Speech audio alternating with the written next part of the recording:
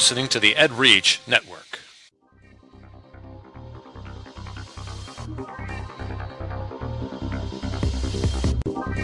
Ed Gamer, episode 19 on Ed Reach. Sid Meier disappoints. This is Ed Gamer for Saturday, July 23rd, 2011. Ed Gamer is part of the Ed Reach Network, edreach.us, giving education a voice. A big voice. That's where Jerry would fill in. So this show is dedicated to education gaming on any platform. We'll give you the education angle on any type of games ranging from tabletops to MMOs. We'll discuss how these games impact student learning and how they can be used effectively within the classroom. I'm Zach, and we have a guest today, and my guest is... Lucas Gillespie. And tell us a little bit about yourself, Lucas. I'm Lucas Gillespie, Instructional Technology Coordinator for Pender County Schools, Southeastern North Carolina. And my name is Zach Gilbert. I'm your host. I'm a 6th grade social studies language arts teacher from Normal, Illinois. Well, today we have Lucas Gillespie, and this is our third time on. I believe it is. Yeah. So we've been trying to hook up for the last few weeks. We're a little belated on our ISTE conversation. We wanted to talk right after ISTE and talk about a gaming viewpoint from the conference. And I guess I'm just, right off the bat, I'm quite jealous that you were able to go. And it's a little closer for you. Yeah, it was a great conference, and just a great opportunity to network with people. That's the best thing about it, too, is the opportunity just to chat face-to-face and have conversations. The informal is where the real learning's at. Oh, yeah, and just sitting down, discussing, hooking up with new people, getting new ideas. That's a lot of fun. And I'm sure there were, like, many different ideas and many different angles at this conference, which is, what is the International... Society for Technology and Education. Okay, so, and this is basically the largest ed tech conference in, as far as I know, in the world. Yeah, it is definitely one of the largest, if not the largest. So, give us some highlights from that conference. Well, interestingly enough, one of the highlights, at least for me, was actually took place the day before the conference, and it was EduBloggerCon. And EduBloggerCon is run by Steve Hargadon of Classroom 2.0 fame and notoriety. But it is essentially, basically it's an unconference format. So no set agenda until you arrive. People went on a website called Collaborate and suggest topics for discussion. And then people attending go to that website and vote for their favorite topics. And then they take the top topics, organize them into an agenda, and then everybody gathers around and really just has a discussion about a lot of different things. So, of course, I suggested what video games are, or how video games are impacting school, and what we can learn from video games that we don't really do or instructionally, pedagogically. So it was a great discussion. I had about 12, 13 folks join the discussion, and we had some really good chat. But that's the best. EduBloggerCon is just great, and I recommend. It's free too. So if you're in the area where, so I guess next year it'll be San Diego area. If you're in that area, don't have the funding to go to ISTE, but you can drive down or fly down or whatever for a single day. Definitely check out EduBloggerCon next year. So was that discussion, was that like preaching to the choir, or was there some opposite viewpoints?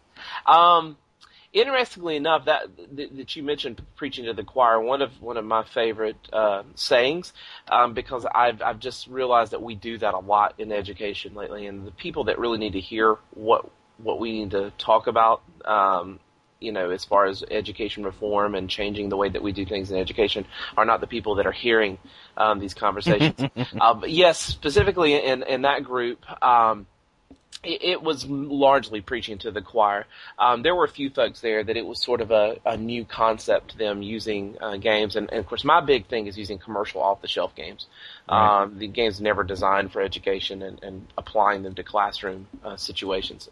So there was some good discussion there. And again, a good opportunity to network and meet folks. And just, I really love the unconference format. I really think that's the way of the future there, because it really hits the need before, without a predefined schedule. The need for connection and networking and idea sharing. It was really cool. Other than that, just, if you've never been to ISTE, you should go. The sessions are great. It's where a lot of the folks that you're probably following on Twitter and the people that you're connected to, maybe even in Facebook and such, that's where they go, and just an opportunity to meet them face to face. And it was cool to me that these people that I just really revere and esteem, in my Twitter network, are very down to earth folks. Most of them are very approachable and willing to chat, and some even recognize you from your your Twitter avatar and things like that. And so had some great discussions and just got to meet folks face to face, which was great. Aside from that, the vendor area is just about overwhelming. The size and scale of the trade area. How long does it take to get through? We went through, probably made it through everything in that particular portion of it, in about four different trips in there. And at about, I'd say probably 4 hours. Yeah. An hour at a time between sessions and things like that. Now, what would be interesting? Were there some big name developers? Like, were there any game developers there promoting kind of the education angle of their product? That's a good question.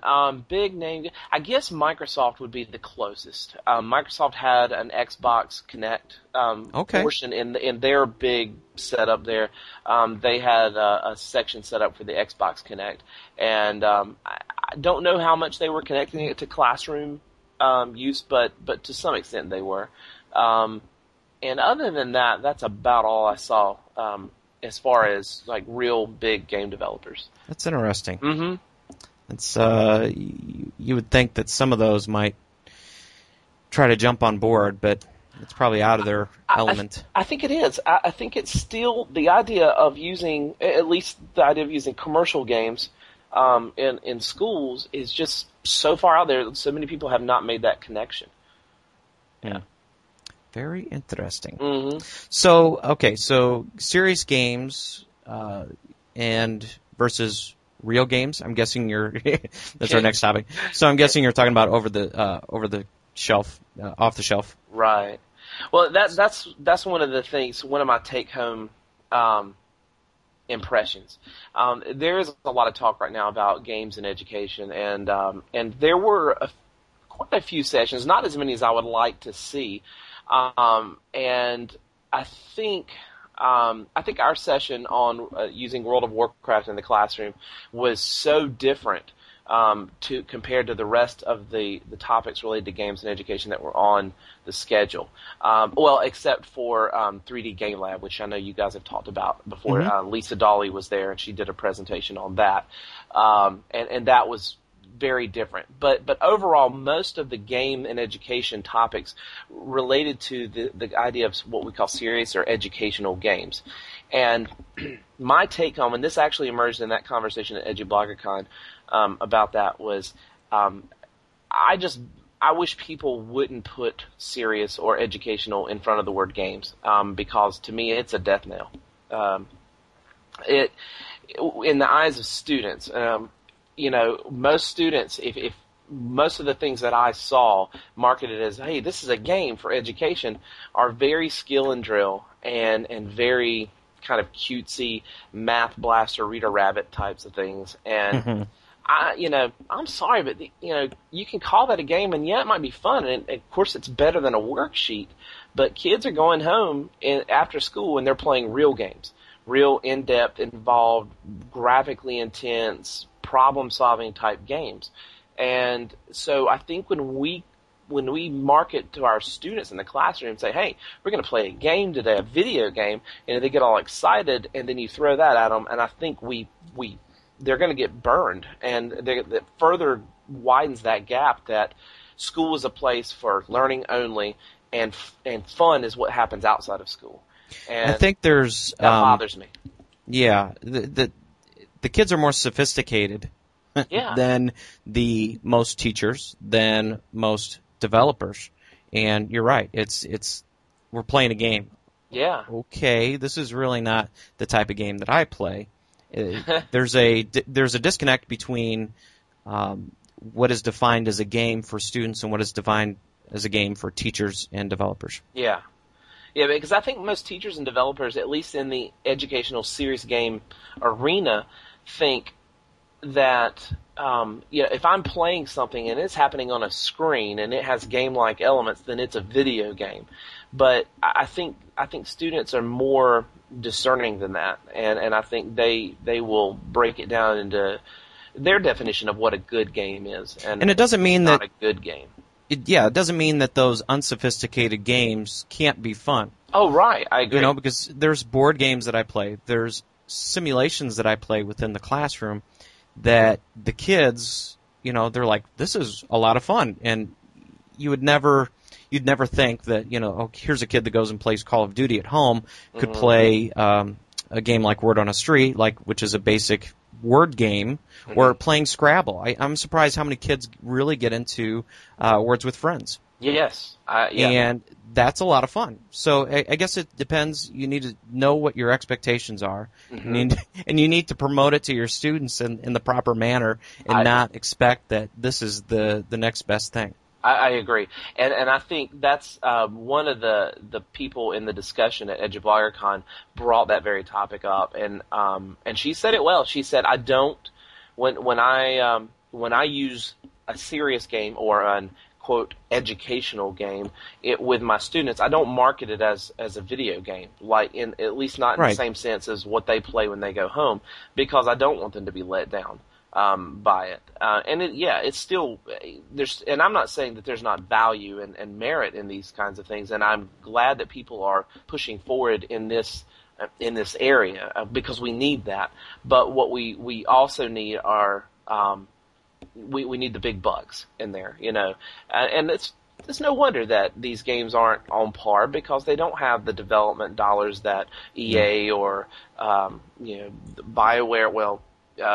Mythic, Mythic's kind of out, but it makes me sad. But like Microsoft has to put behind a game, so it's it was just that was one of my take homes from that discussion, is that we've got to be careful in how we market video games in the classroom to our kids, because they know what real games are. And every time we say it, and I say educational gaming, it's like, a father figure in the back of my head, Jim G, saying, it's games and learning, it's games and learning. Yeah. I can just hear him in there. And, the more and more I think about it, the more and more, I think he's right, and especially with our focus with what are we doing as teachers? It's all about the learning. Yeah. And what tools do we use to get there? And exactly. This is just one tool. Yeah, and so that's kind of one of the areas that I kind of market myself as someone who's investigating using commercial games for learning. And I'd like to see more of that. There are folks out there who are doing it. I mean, you've talked about using Civilization and things like that, and I think that's awesome, man. We just need more people out there making those connections and talking about this. Well, I'm really excited. I'm really excited because in August I'm heading up to the Chicago area, and Dan Rizek, who's with EdReach, I'm going to his district, and they've bought 30 licenses for Civilization 4. Awesome. And I'm going in there to help their social studies teachers, middle school social studies teachers, use the game in the classroom. So, and it's something that I've worked on for years, and it's something that is, I definitely think Civilization 4 is a lot easier to connect to state standards, Common Core, than Civilization 5. And that's interesting. I've been playing Civilization 5 a lot more, but it is far more complex. It's a very complex game, but the civics and the core of the game and how civilizations are built is far more complex than Civilization 4. Mm-hmm. And so I'm excited. I'm excited about heading up there and showing this to the social studies teachers up there. So that'll be a lot of fun. I can't wait to see how that turns out. And I want to. Well, I'm adding more and more to my content because I've been doing this for years, but teaching it to someone else is far different than having my own content and, I know where this goes, I know how this works out, but yeah, it's all about teaching and making sure that people understand, just like what you're doing with World of Warcraft. Yeah. It's, you can have it set up your way, but when you start putting it out there for others to use, it's a whole different You have to, and it's challenging. That's something that I don't think teachers do enough, or we're not given the opportunity to do it enough, is the idea of not only really engaging in instructional design, because everything's so canned and pre-formatted, and instructional design takes time too, which is something that is such a commodity for teachers. But the other thing is not only engaging in the instructional design process, but thinking, even I guess maybe it's like at a metacognitive level, thinking about the instruction as though you're training the trainers, that kind of approach, and what that looks like. And it's tough.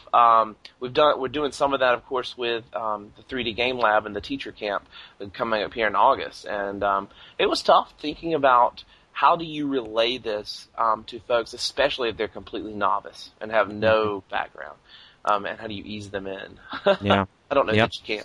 But. Yeah, I've noticed some of the people that have been jumping online to 3D Game Lab and sharing their background, and there's a lot of novices out there, but it seems like they want to try this, they want to give it a shot, and see if it works. And I have to say I'm very disappointed. I'm not going to be able to participate in the 3D Game Lab, so it's a funding issue. It's my much better half is getting her master's, so the money, any money that we have, is going to pay towards that. So I've contacted Lisa and such and told her that I'm still keeping an eye on it, but just funds right now is just not going to work out. So I'll just have to wait until it gets out of beta, and then kind of jump on and see how it goes. But I definitely will be keeping in contact with you and others to see the progress of what's going on. Yeah. So jumping back to what we have on our outline there. So there was something else that you saw at ISTE that was quite interesting. Yeah, so there are quite a few sessions on getting students engaged in programming their own games, and the biggest platform, at least as far as the amount of space it took up in the program and the number of sessions, was on Kodoo and XNA programming for the Microsoft, Xbox, and of course Zune and Windows Phone 7 and things like that.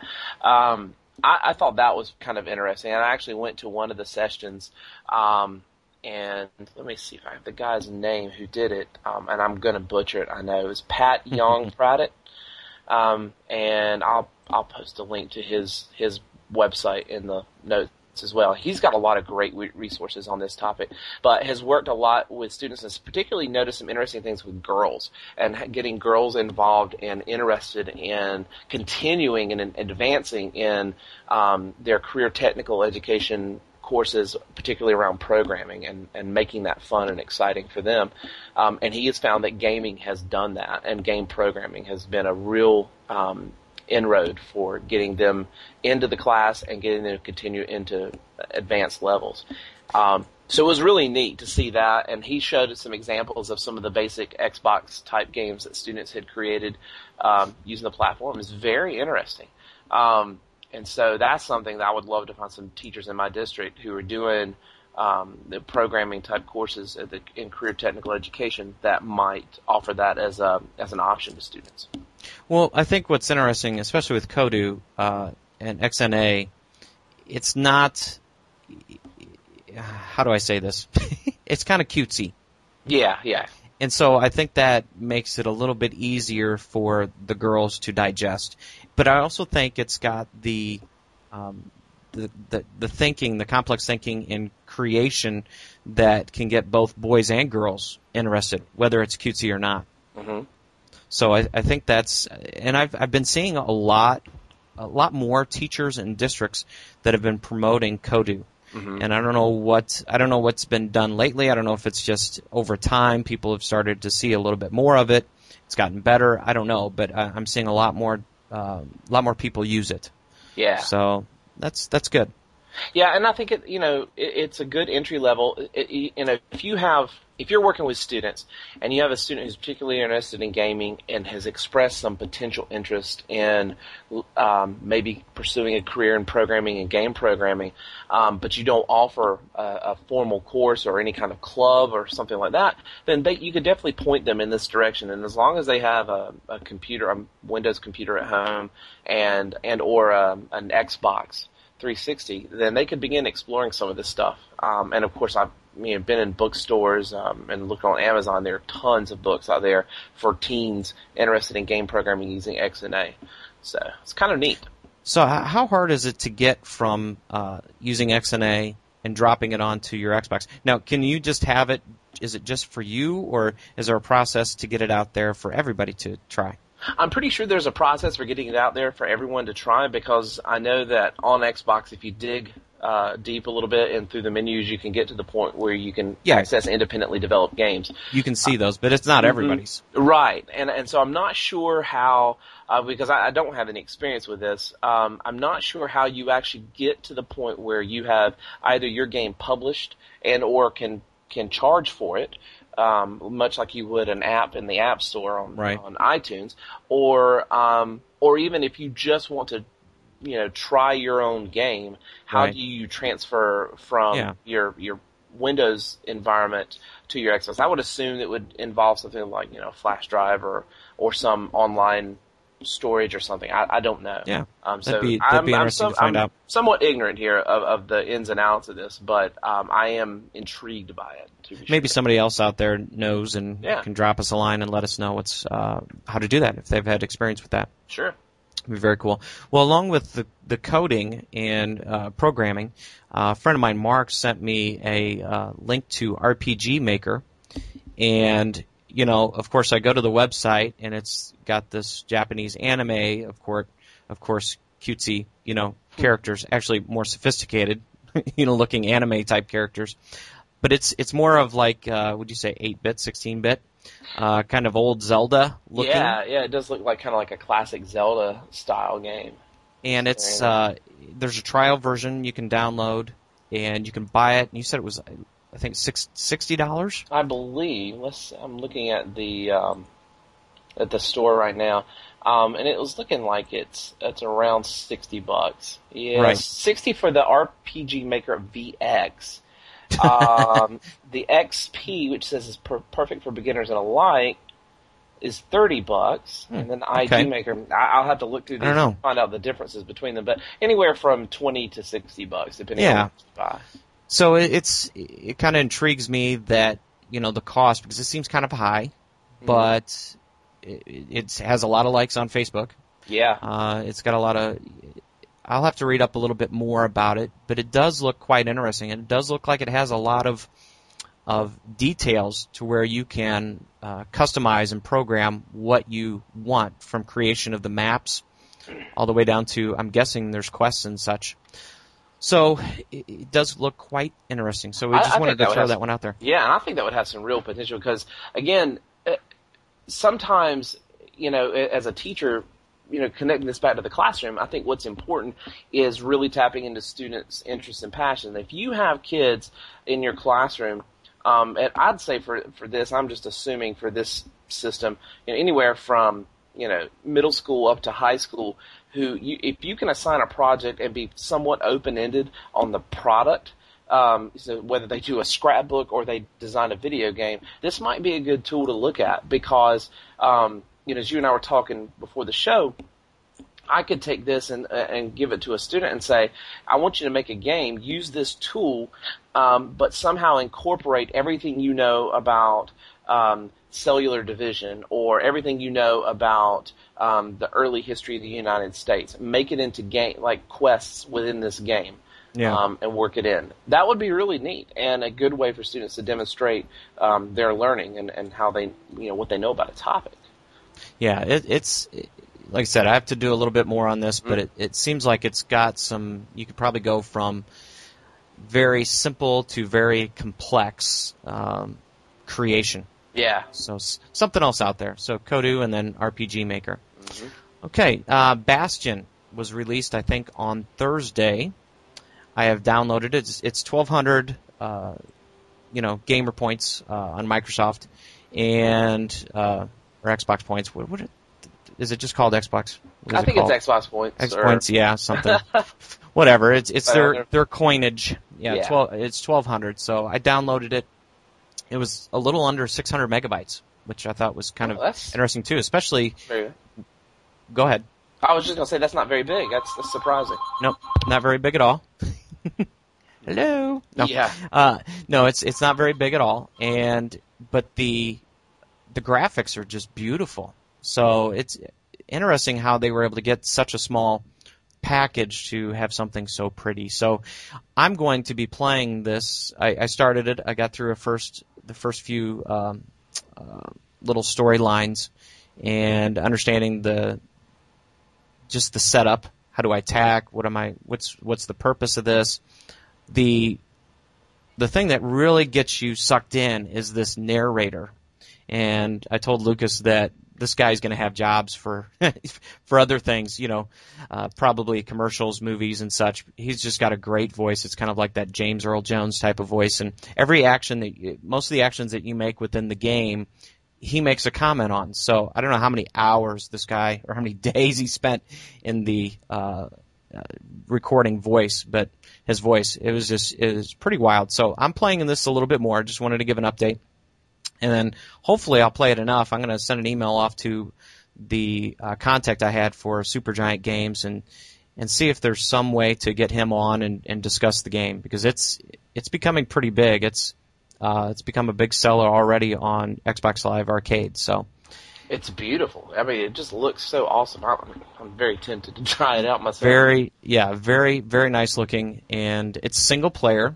I think they looked at doing a co-op or multiplayer of some sort, and just the coding just wasn't working out the way they wanted. If this takes off, I'm sure that they will probably be making others. So Warner Brothers grabbed onto this, Microsoft grabbed onto this. This was just a small independent studio game, group of programmers, and it kind of blossomed very quickly. So that's the cool thing about this kind of the fact that independent people can break into the market like this. So cool. Well, when you create something really good and it gets a lot of press and it gets a lot of accolades, then yes, big names will start saying, "Oh, this looks very nice. Maybe we want to capture onto it." Hopefully, they're going to keep to their goals of what they aspired for in the beginning and not get sucked in by these big conglomerates and saying, "You need to change this, you need to do that." So hopefully they'll keep with it and keep that independent spirit going. So just wanted to give an update. Like I said, I'm gonna play a little bit more this week, and then next week I can give a little bit better detailed review. Another game that dropped out there, we had, and you've looked at Age of Empires, haven't you, online? Just a little bit. Watched like the demo video and things like that, but have not actually tried it. Okay, so yeah, Age of Empires is now online. It's one of those things that I think some of these developers, they're creating PC-based games, they're putting stuff on the consoles, and now they're starting to create games that are going online, and I think it's probably the profit margin. They create their own website, they create their own game, they have total control of it, and they get 100% of the money. Right. So Steam, I'm a big fan of Steam, they're starting to get some backlash because they take a cut on some of these games, and it seems to be really good for independent games or, finding older games that might be on sale, but I'm starting to see that backlash or pull away from Steam. I think EA might not be... EA makes Call of Duty? Or is it... No, or it's Battlefield. One of those. Yeah. Battlefield. I think it might be Battlefield that they're not going to put onto Steam. One of the big games that are coming out this fall, they're talking about not even adding onto Steam. So that's kind of upsetting me, but I think they're just trying to get more money. Yeah. So that's going to be interesting. The other game, it's all about the money. So another game that I've seen recently that has dropped something onto the website is Might and Magic: Heroes Kingdoms. Now, Might and Magic has a wonderful, well, I think they're on version 6 that is coming out, Heroes of Might and Magic, and that's coming out in September. And now they have this MMO that's online, just like Age of Empires. And so they're dropping it out onto the website, and it looks pretty complex. It looks like a pretty detailed simulation, like a civilization builder. Yeah. The graphics look very nice. We've seen Civ World drop onto Facebook. Age of Empires is now online. Now, the education angle on this, the games and learning angle on this, is that it's all web-based. Yeah. There's nothing to install. Which is huge for districts. I mean, because then it's just a matter of unblocking. Right. So you can unblock it. I'm curious of bandwidth and such, but it doesn't look very complex. And most of that's going to be on their side. Their servers doing all the calculations. It's just transferring that information onto my screen through the bandwidth. So this might be an angle for education, or at least school districts, to add some of these games. So, I'm wondering, I know Civilization has their added onto, Facebook. I'm wondering if they're starting to look at doing an online version just like this. That'd be neat. I don't know. It depends on how married they are to the Facebook ecosystem and that that system for managing their microtransactions and all that. Yeah. Well, we'll talk about Civilization in a little bit because so that's So PC gaming going to the web and creating online MMOs or online games that are a little bit more complex than just basic Flash-based games. Yeah. That's kind of what we're seeing here. So, what's another game that's coming out that has a pre-order? What's that one, Lucas? Well, Star Wars: The Old Republic, which a lot of MMO players and Star Wars fans are watching very closely, is now available for pre-order, and that's very interesting because it's been sort of an unknown as to when the release date would be, whether it would be fourth quarter of 2011 or early in 2012. Still speculation because they don't have a set release date yet. It's interesting. They're offering the opportunity to pre-order.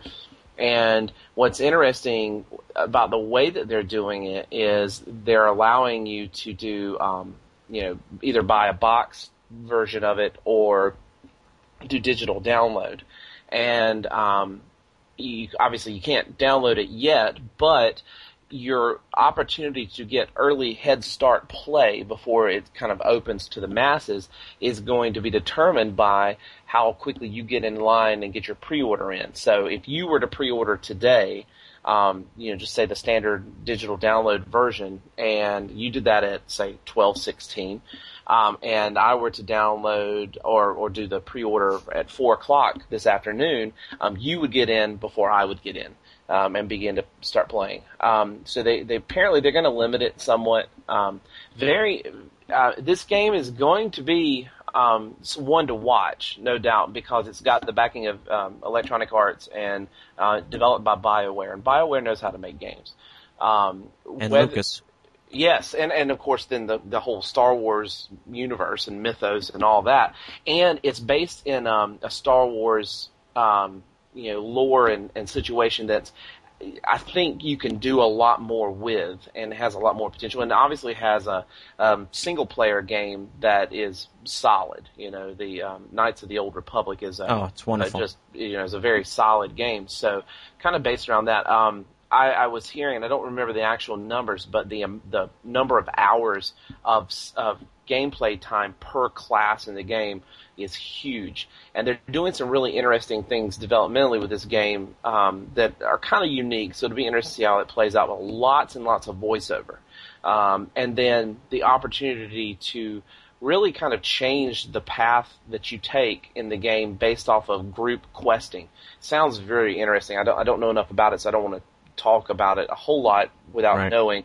But it looks like if you're questing as a group and you encounter a computer-controlled character and he gives you some options, the group gets some option to vote on the outcome of like how you respond to them, and which could change everything for how the game plays. So that's going to be really neat. The graphics are great. The sound is probably going to be awesome in that kind of John Williams style music. Oh yeah, all that. So I will see. I'm I have learned to be very cautious with MMOs because too many times I've jumped at the Head Start pre-order, get in line, sign up for the beta kind of thing, and have just been let down.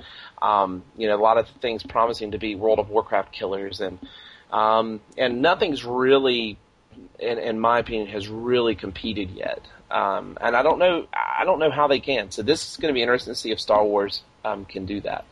Well, and that's what I've said for a while, is that this could be the game, because you use World of Warcraft for education purposes. Mm-hmm. This is one that has a possibility of doing the same type of thing. There's a lot of MMOs out there that it just doesn't fit right. Yeah. It's not, it's too gory, or the storylines are it's just not appropriate for, the classroom. Mm-hmm. World of Warcraft, it's a little bit on the edge, but yeah. it's not that bad. Right.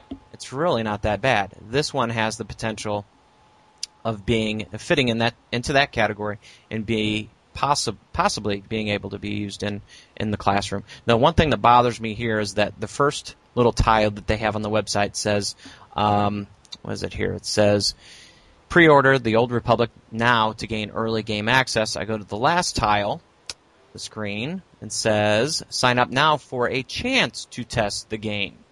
So it's one of those things that not everybody that pre-orders is going to have access to the beta. Yeah. Does that sound right?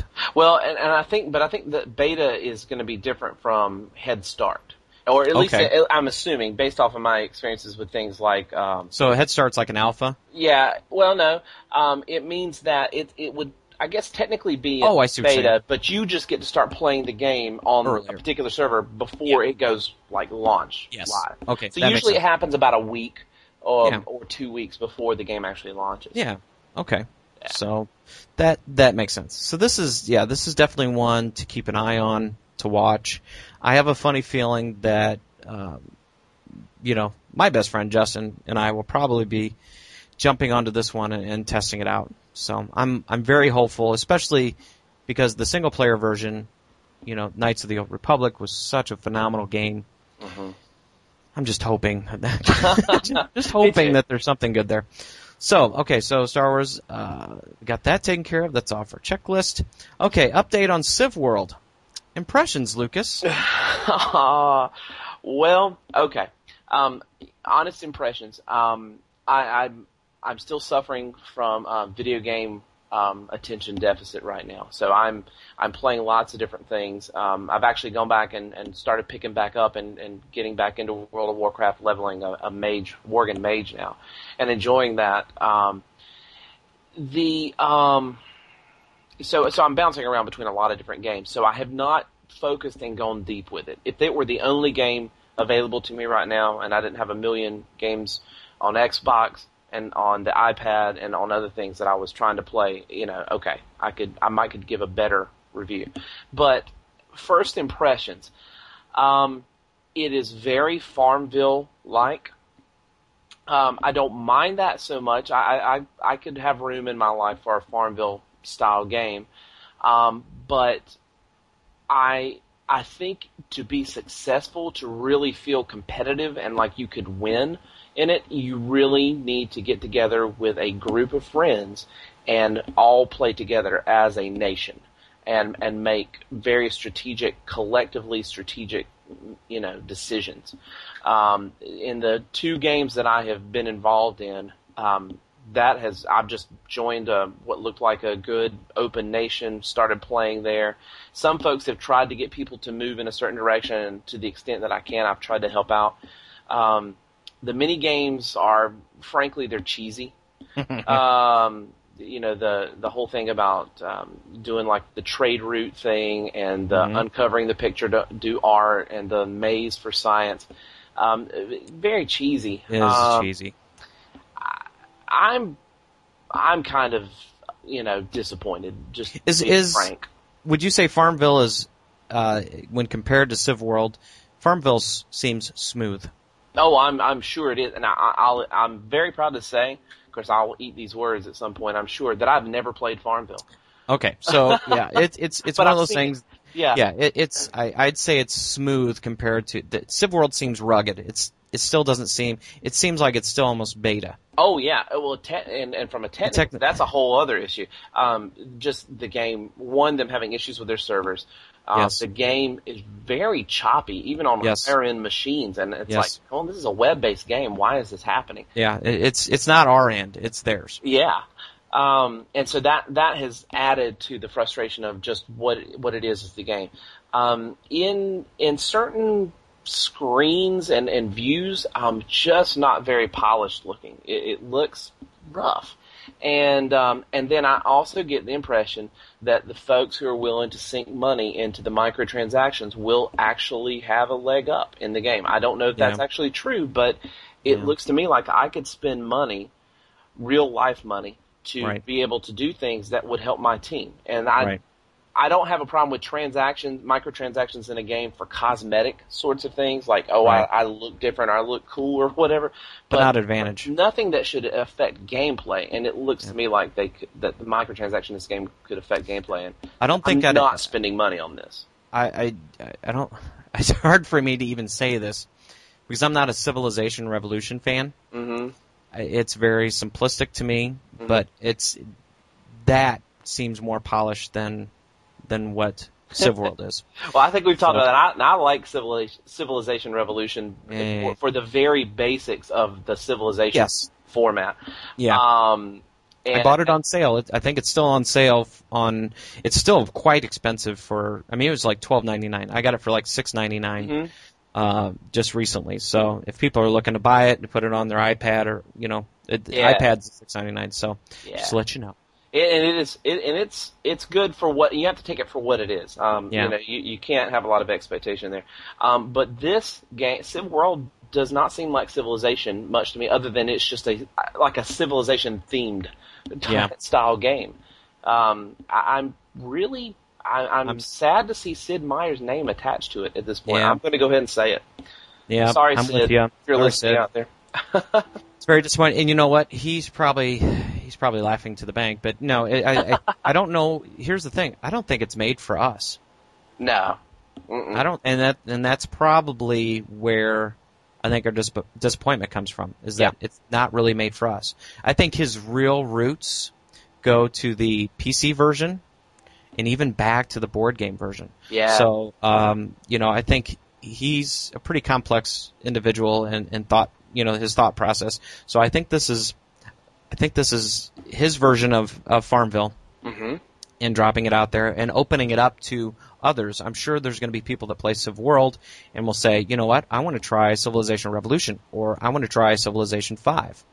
Yeah. And go from there. I hope that's the case. I hope it serves as a gateway to those sorts of things. I'm not sure that it will. But I hope that somebody generates some interest and But I still can't imagine someone who is new getting into Civ World, getting like, oh, this is a great game, and then picking up, oh, here's a Civilization game at Walmart, Civilization 5. Well, that looks cool. I'll try that. I can't imagine them liking Civ 5 if they really like Civ World for what it's. I tell you what, because you're talking about a complexity jump. Yes. Yeah. Yes. Now, between Civ 4 and Civ 5, I still give it's almost getting tough now. It's for classroom use. Civ 4, is for me is the way to go because it's easier to load on machines. Mm-hmm. It's not as cumbersome on a machine. It doesn't require as much hardware. The hardware specs don't have to be as high. Mm-hmm. Civ 5 can really, bog down your machine. It's very intensive, but I would say now, if just playing the game, just playing with friends, Civ 5 is getting much better, and we have it in the notes. They released as they call it, a ginormous update. See, I think there was a newer one. This says December 15th, so I'm wondering if I think there was another update. But I guess the most recent updates have been for the AI, and that's been huge because the AI has been horrible.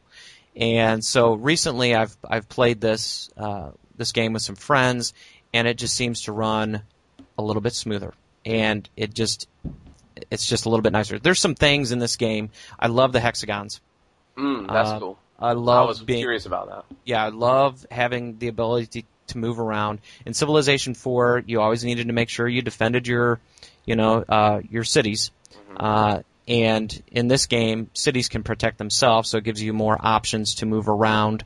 You don't necessarily need to have somebody in your city.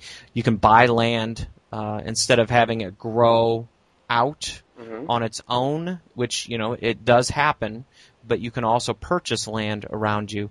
And then being able to attack from, 2 hexagons away or further is kind of huge. And you can only have one military, you can only have one military unit per hexagon.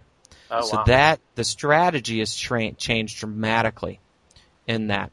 So there's a lot of changes that have happened in these last few updates, and it's turning into a more enjoyable game.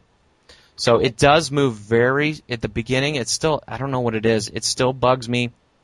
It doesn't move very quickly, and I think it's because Civilization 4. If you place your city in a really nice spot, man, you could fly through development. Yeah. Building up, and it just seems to take a very long time to get things rolling. That's my frustration with the game itself. But overall, the updates have been very good. So It's still right now, I'd say Civilization 5 for the classroom, not a good choice. Civilization 4 is still your choice. It's still cheap, too. It's still, you can get, I think I got, at least through Steam, I got Civilization 4 Complete for $20. Wow. That's not bad at all. Yeah, that's not bad. So, and, I'm going to be able to I have some access to computers, a little bit more computers this year, more devices in my classroom. So I'm going to be using this even more this year. I barely used it last year, and I was very frustrated. And this year I think I'm going to be able to do it a little bit more. But it's that I'm really trying to move into quest-based or problem-solving for my Soul Studies class, and I think this will help out a lot. And I'm sure I've said this before, but the students said, especially in 6th grade Soul Studies for me, it's Ancient Civilizations, how civilizations grow. The kids that play this game and understand the game do far better in Soul Studies, and maybe it's because those kids are interested in Soul Studies in the first place, so they have the love for it. But the kids that play this game seem to have a better understanding of how civilizations are created and just a general sense of the Soul Studies, standards and goals than other students. I've seen the correlation. I've seen it out over the years. It's a great game. It's a lot of fun. Even the girls like to play it. Of course. Zach, let me ask you a question, because I'm sitting here looking at I did a search on Amazon for Civilization 4. Now, would you or would you not recommend buying just the base game without the expansions? You can buy the base game. Because it is listed on Amazon right now for $2.88. Yeah. And you that's can not equip from Amazon. That's probably from it's through GameTendo, which I'm not familiar with them, and it does have almost $4 shipping. But still, I mean, you could equip a lab fairly cheaply with this game. That's awesome. I mean, you're going to get the basics with that, and that's fine. I don't know. I've played it so often, and the different. There's more random events that happen in the last version, which was Beyond the Sword. Well, actually, it's colonization, but that's a strange one. But that was a weird addition. But Beyond the Sword has some random events, and there's some economics in there that are really interesting. But the random events, I think, are pretty cool. You could have a tsunami, earthquake, or something like that. Something happen within your civilization, and those random events, I kind of like them because that's more real life. But the original Civilization's great. But like I said, I think they're selling Civilization Complete, the full version. Are you seeing prices for that? Yeah, here it's listed. You can buy it new for $25.97. Okay. So if you want to buy it through Amazon instead of Steam or something, and that would actually get you like the physical disc, I think. Yeah, and there's the mods or scenarios that are on Warlords and Beyond the Sword give you a wider variety of simulations to play. That's cool. So I think it's just going off the top of my head because I have it all. So I think the Beyond the Sword has one for Mesopotamia, cool. And it gives you more leaders to use. Mm-hmm. So that's, since I teach world civilizations, it's nice to have different types of different leaders from different eras. Yeah. Just makes it easier for me. So for world civilizations, yes, that works out very well. That's cool. Beyond the Sword. So yeah, it's. I bet you could probably find I bet you could find it a little less expensive than the 25, but that's still pretty good. Yeah, it is. I mean, and they even have a Mac version. Yeah, I saw that. I saw that down the list here. That's impressive. So if you're in the Mac district, you could definitely start that up as well. Yes, you could. Okay, so one last thing that I wanted to add this week, and it's not a game, but I think most of us out there that play games like what we do probably enjoy Tolkien. And one person that I follow on Twitter is the Tolkien Professor, and he and several others have put together an online institute for Tolkien studies. So it's called Mythgard Institute, and they have several classes that they are offering online. So you can apply for master's credit and take classes on Tolkien. So I that's pretty exciting. I already have my master's, but it'd be one of those things, depending on the price, moving up the ladder on my master's plus whatever classes that I take. So I'll put the website on there, but it looks very cool. And also, the Tolkien Professor has podcasts within iTunes and has tons of different lectures on there from all different angles of literature. So I think one of the fall courses, I think it has a picture here. It looks like Beowulf. Yeah. It has like Normans and things like that. So it's so it's very cool stuff. Well, anything else that you want to add, Lucas? Oh no, just want another plug for 3D Game Lab. Yes, please. I've been doing development for our fall Institute for Teachers, and that tool is absolutely amazing. It's actually fun to develop in that. So I'm really excited about what that potential that it's going to offer for the classroom use, and when it becomes open to everyone, hopefully in the fall, I think. That's just going to be huge. So very excited about that. This would be offered, it would go out of beta and be offered out to everybody this fall? I think so. I'm not going to hold you to it. Yeah, don't hold me to that. It's not me. At least it's probably listening going, what? Shut up, Lucas? Lisa and Chris are like, no. But I don't know for sure. But I think it's going to be in the foreseeable, in the near future, I think. And so that's going to be great because as a platform, it's just they've really covered a lot of bases, if not all the bases, for really sort of taking the classroom instruction and applying a game layer to it, and that's really cool. So I'm excited. Right now I'm actually mapping out what it's going to look like to take our World of Warcraft curriculum that we developed and transfer it into that system. It's going to be a lot of work, because for me, a challenging thing, and it's just overcoming years and years of conditioning through my own education, is really trying to break out of a linear thinking as far as instructional design goes, and looking at things from like a tree-based format, so students can kind of follow their own interests within a course. And so the system, it really is going to allow for that. But taking our existing course, it's somewhat linear, not entirely linear, and adapting it for that is going to be a challenge, but it's going to be a fun challenge. I'm looking forward to it. Yeah, and I know we need to add your links. We need to make sure we add your links on to the show notes on the wiki, but I know that you are talking about, if you haven't already, added your curriculum that's connected to the North Carolina state standards, correct? And the National Common Core as well. National Common Core. Okay, so for language arts. Right. Right, and so that is that already out there, or is that going to be out there? We released it June. I think I've got it right here. June 17th, before we went to ISTE, and it's a PDF. It's in PDF format because I decided. How many pages, Lucas? 297 pages. Goodness I couldn't gracious. do 3 more to get 300. I just refused to do it. But 297 pages. It really.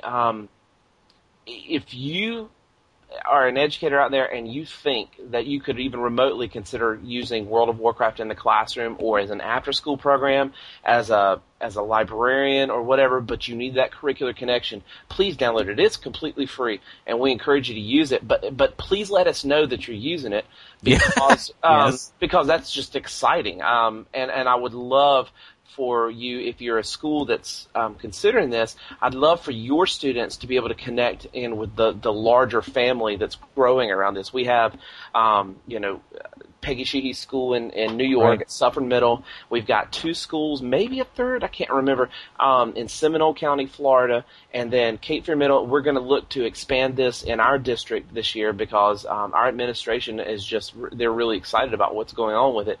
And so we're looking to expand it hopefully to another school maybe this year in our district. But the cool thing about these virtual world game environments is that it allows our students to play and connect with other students doing the same kind of thing. So our kids could be playing with the kids from Florida and New York and maybe Australia or wherever. They could all play together in the same guild and have shared ownership and leadership within that guild. The potential is so cool. So now, you have this outlined. I'm sorry. Yeah, I was just going to say this curriculum. So in this guide, this 297-page tome, which represents a lot of Sacrifice Saturdays, it really has, I think, everything you need to get started. It has everything from the rationale to the technical information, and then, of course, all of the lessons and everything that we use. And notes for instructors about how to think about some of the lessons that we put in there, and of course the Common Core alignments and things like that. If you download this and there's a hole or there's something missing, then please contact me and let's Skype, chat, talk, email, something, because I can always make revisions to it, and I'd love to help you fill in the blanks. Now, does this have? I mean, if I'm remembering correctly, North Carolina, you have to be at a certain point within the standards by a certain time frame. Is it outlined pretty, or is that? No. Well, we're not. This is not designed to be like on a full pacing guide type situation. Yeah. And so in North Carolina, you still have, most teachers still have the liberty to sort of chart their own progress through the standard course study. You have to address all of the components of the standard course study, but sometimes the order in which you do those things is up to you. Now, a lot of districts are making moves to sort of standardize that to help. It actually is a good way to kind of keep people connected to each other and able to share ideas and stuff by keeping everybody on the same pace. Right. But and this is designed as a supplement. It could arguably be used as a full, just Azure Language Arts course. It would probably need a little tweaking and modification to make sure that you hit all of the standards, which I don't think would be difficult. But it would take somebody who's a little more knowledgeable than I am about middle grades language arts to do that. But it's certainly doable. And it's designed as a supplement. So if you're wanting to run it as an after-school program or a club, but you need some curriculum, here it is. It's free. Yeah. And it's aligned. That's awesome. Oh yeah, that's awesome. Okay, well, sounds awesome. I'm gonna, that should be some light reading. Might have to download that for the iPad. Well, you can watch PDF. it in it actually looks kind of nice on that screen. There you go. Okay. Well, thank you for listening to this week's EdGamer podcast. Please follow us on edreach.us and also follow all the great podcasts and blog posts on the EdReach Network. Have a great week.